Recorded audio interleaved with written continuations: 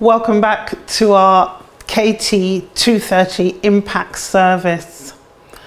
I can imagine how amazing that song was for you, and it really is a time where we won't be overwhelmed and we'll refuse to be overwhelmed.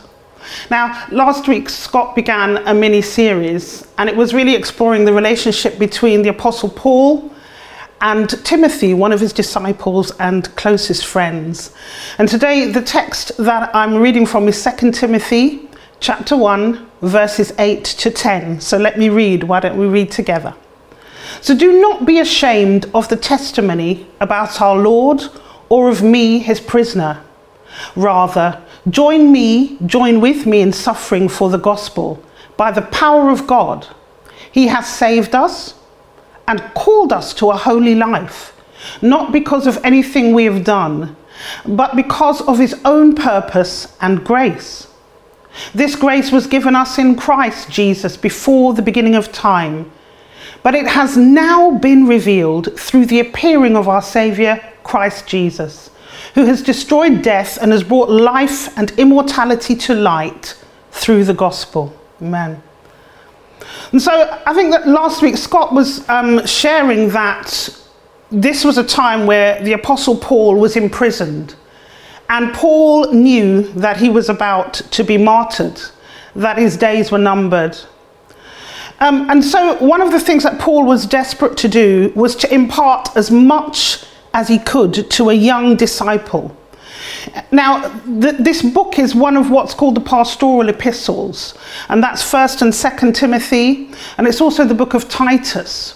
And Titus and Timothy are two young men who have entered the ministry under Paul's direction and teaching and instruction. And Timothy was commissioned to oversee the church at Ephesus during this time. So Paul is writing to Timothy while he's overseeing that work. And this would tell me that although Timothy's young, although he's learning, although he needs development, he's not a novice, because Timothy has travelled with Paul on his missions. Timothy has journeyed with him. He has seen what Paul has done, and he's been doing what he's doing on account of what he's learned.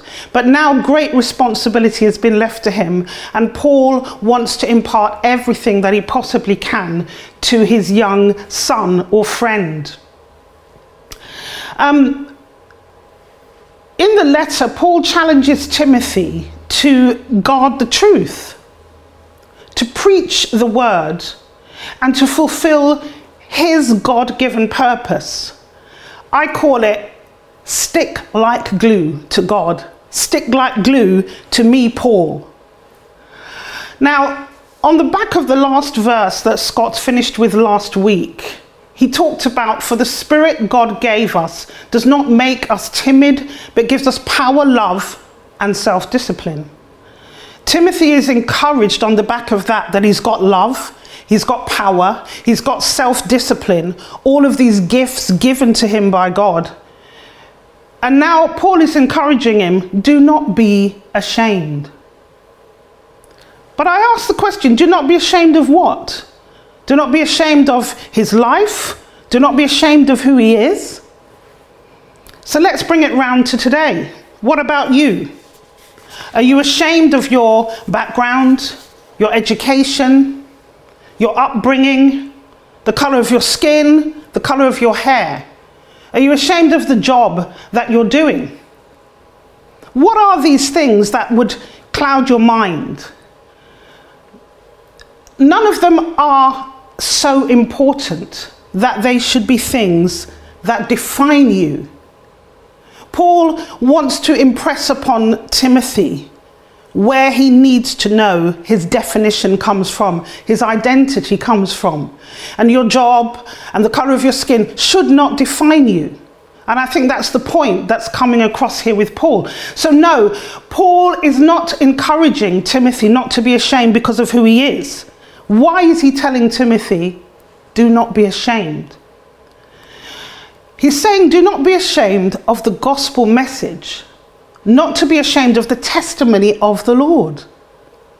Why don't we explore why? Why is that so important in Timothy's life now? Why is it so important that Paul would want to be telling Timothy this at such a key moment when he'll be leaving the earth at some point? We need to understand that Paul was teaching Timothy to recognize his true identity, which again Scott touched on last week. I'm just going to quote Scott, I'm sure he won't mind. He said that faith and calling are not subordinate to Timothy's identity. Core values, beliefs, Christian ministry are intimately connected to personal and corporate identity in the body of Christ. So Timothy and each of us have a unique heritage, but we also have a shared heritage. We're in it together. The heritage that we have is together, and we're sharing in that same heritage. So Paul is really impressing upon Timothy, know who you are. And don't be ashamed of who you are. But the who you are is hidden in Jesus Christ. So as he admonishes Timothy, as he encourages him, don't be ashamed because of the testimony of the Lord. Nor of me, Paul. Don't be ashamed that I'm in prison. Paul is saying, Timothy, we've journeyed together. We've walked together for the purpose of the gospel. We've walked together, not alone, together, but for the gospel. So he's saying, continue to share in this with me. Continue to walk with me. Even though I'm in prison, don't be ashamed of that. Even to the point of joining me as I suffer. Share with me in suffering. That's a strange thing to say, isn't it?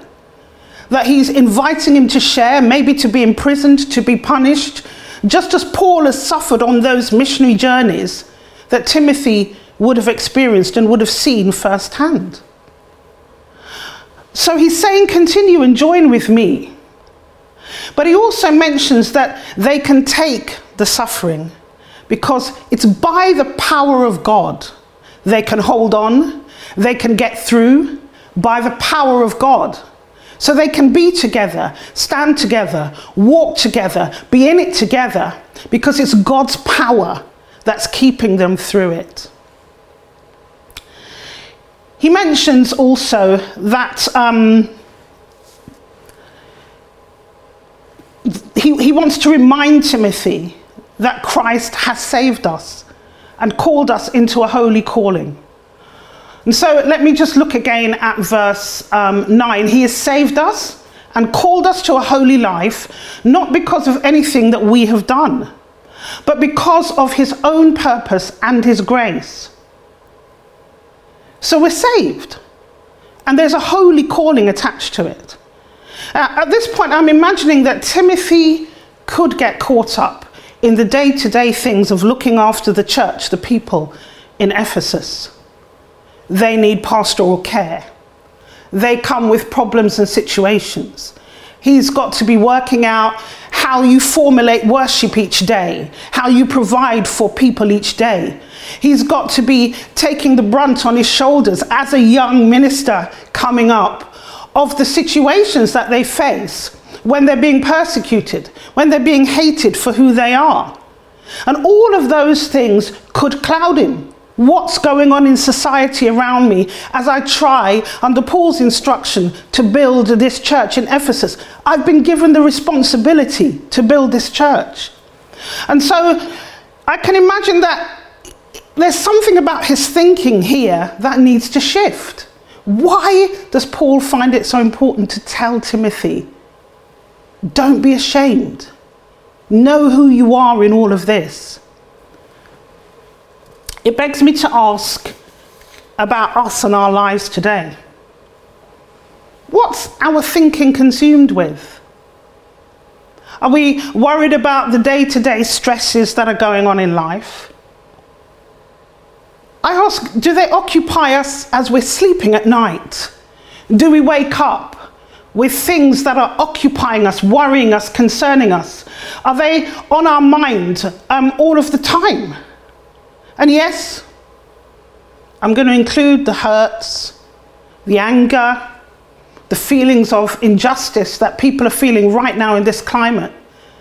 I'm including those that are still dealing with bereavement as the fallout of COVID-19. And I think to myself, what a 2020 we have been having. So do we anchor ourselves in those situations? Do we anchor ourselves in what's going on around us? Do we do what Paul seems to be encouraging Timothy to do, which is to take a shift in how he thinks? All of these things remain. And please don't think that I'm saying they're not important. Please don't think that I'm saying they don't have a place in our lives, because these are real things going on. But speaking about a place, remember there was the mention of the power of God. The way I see it, should we not put all of those things that would shift our thinking away from the work of Christ and the gospel of Christ, we should put them here. But surely the power of God, that's what Paul is asking, that the power of God is above all of those things in Timothy's life. That's what Timothy sees first. God above, everything else under, so that his power begins to deal with those things. So Timothy's mind can be free from stress, and Timothy's mind can be free from the worry of those things. And he can trust God to bring him out of every difficult situation. Again, I repeat, he'd seen what Paul had been going through. He'd seen every attack, every assault, every persecution in those missionary events.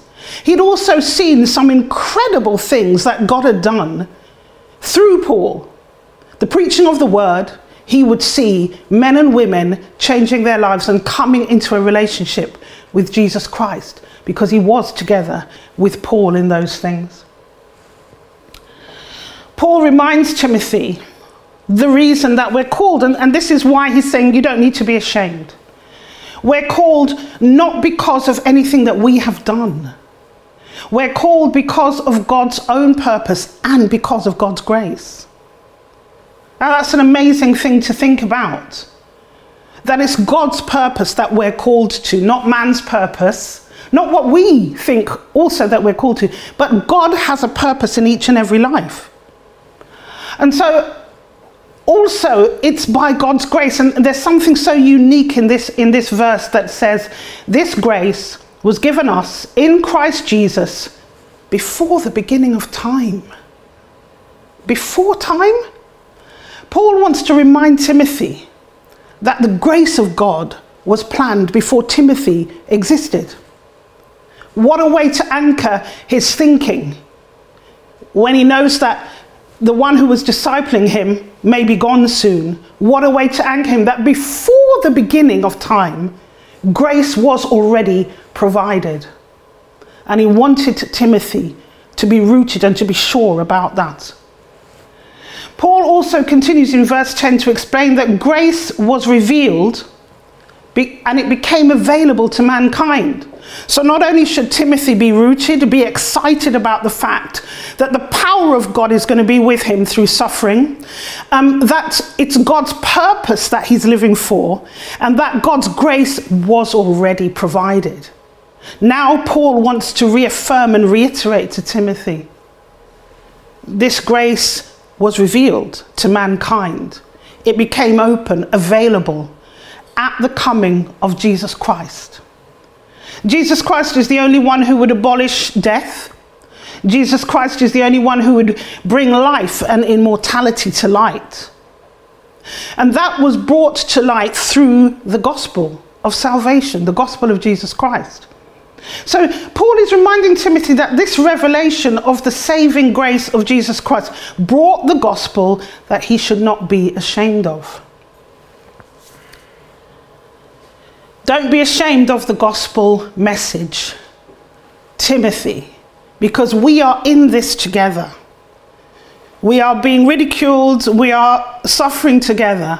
Don't be ashamed of that. Know who you are. Know that work, that mighty grace that's apportioned to us, that brought salvation, that called you to this holy calling that we should live by. I want to tell you a little story of a friend of mine. And this is very recent, this is yesterday. Talk about somebody who would stick to Jesus like glue. Talk about being current as a Christian in this time. Yesterday, my friend, who does not live in London, so was in another town, decided to go and join the protest about George Floyd. I prayed for her that it would be peaceful where she was, that there'd be no trouble. But what I didn't know is how much she sticks to Jesus Christ. She showed me footage of an incredibly large and very colourful cross. And during that protest, during that demonstration, this friend of mine began to preach the gospel. Another Christian was there, and they began to be told, this is not the place for it. This isn't the place for it, not now. But she continued to share from her heart the gospel of Jesus Christ, because what she could see was broken, angry, upset people with a right to take their place and take their stand in society, to object to something. But more than that, which is what I believe Paul was trying to tell Timothy to keep doing. More than that, she saw the brokenness. More than that, she saw how lost they were. More than that, more than the reason they were there, she saw the power of God and what the power of God could do in their lives. So she did not want to be silent, and she was not ashamed to proclaim that gospel of Jesus Christ in the midst of what was going on in society. She was not ashamed, and it's such a good example that we've got to be first and foremost identified in Jesus Christ. First and foremost, understanding that we will at times suffer for the gospel. First and foremost, understanding that it's his grace that we were given that brought salvation to us, and therefore the only purpose that we really have on earth is to bring that gospel which brings the healing into people's lives. She reminded me by doing that this is what defines her, this is what defines me, this is what defines you, this is what defined Timothy and Paul. Together, we're in this. We're defined by our love for Jesus Christ. We're defined by his gospel message. And we're in it together. So we shouldn't be ashamed to bring that message in any and every situation that we find ourselves. If we do things together, why don't we make a choice today to be defined by partnering together for the main and holy purpose of Jesus Christ? Together, not thinking like the world, we tackle the injustices with his power. Together we see help can come to bring change when we recognize, like Paul, that we're together in it, that we're in it together with Jesus Christ. Now, very shortly I'll come to a close, but I really felt to speak to some people here today who may be listening, but you've not experienced the grace of God. You've not experienced what Paul was talking to Timothy about. You've not experienced what my friend experienced that caused her to want to speak about that message yesterday in the midst of something else going on. I would like to encourage you. Later on, some information will be given where you can join our virtual room, and where you could speak to somebody about what you've heard today, where you could address the questions that you have, where you might now be considering, what exactly is she talking about? Why don't I understand? Why don't I know? Do I really believe it? I want to encourage you today to think about what you've heard in light of the fact that there is a whole group of us who are in something together, and together we will make a difference. And together we're not ashamed of who we are in Christ Jesus. Together, we're in it together in the name of Jesus Christ. God bless you.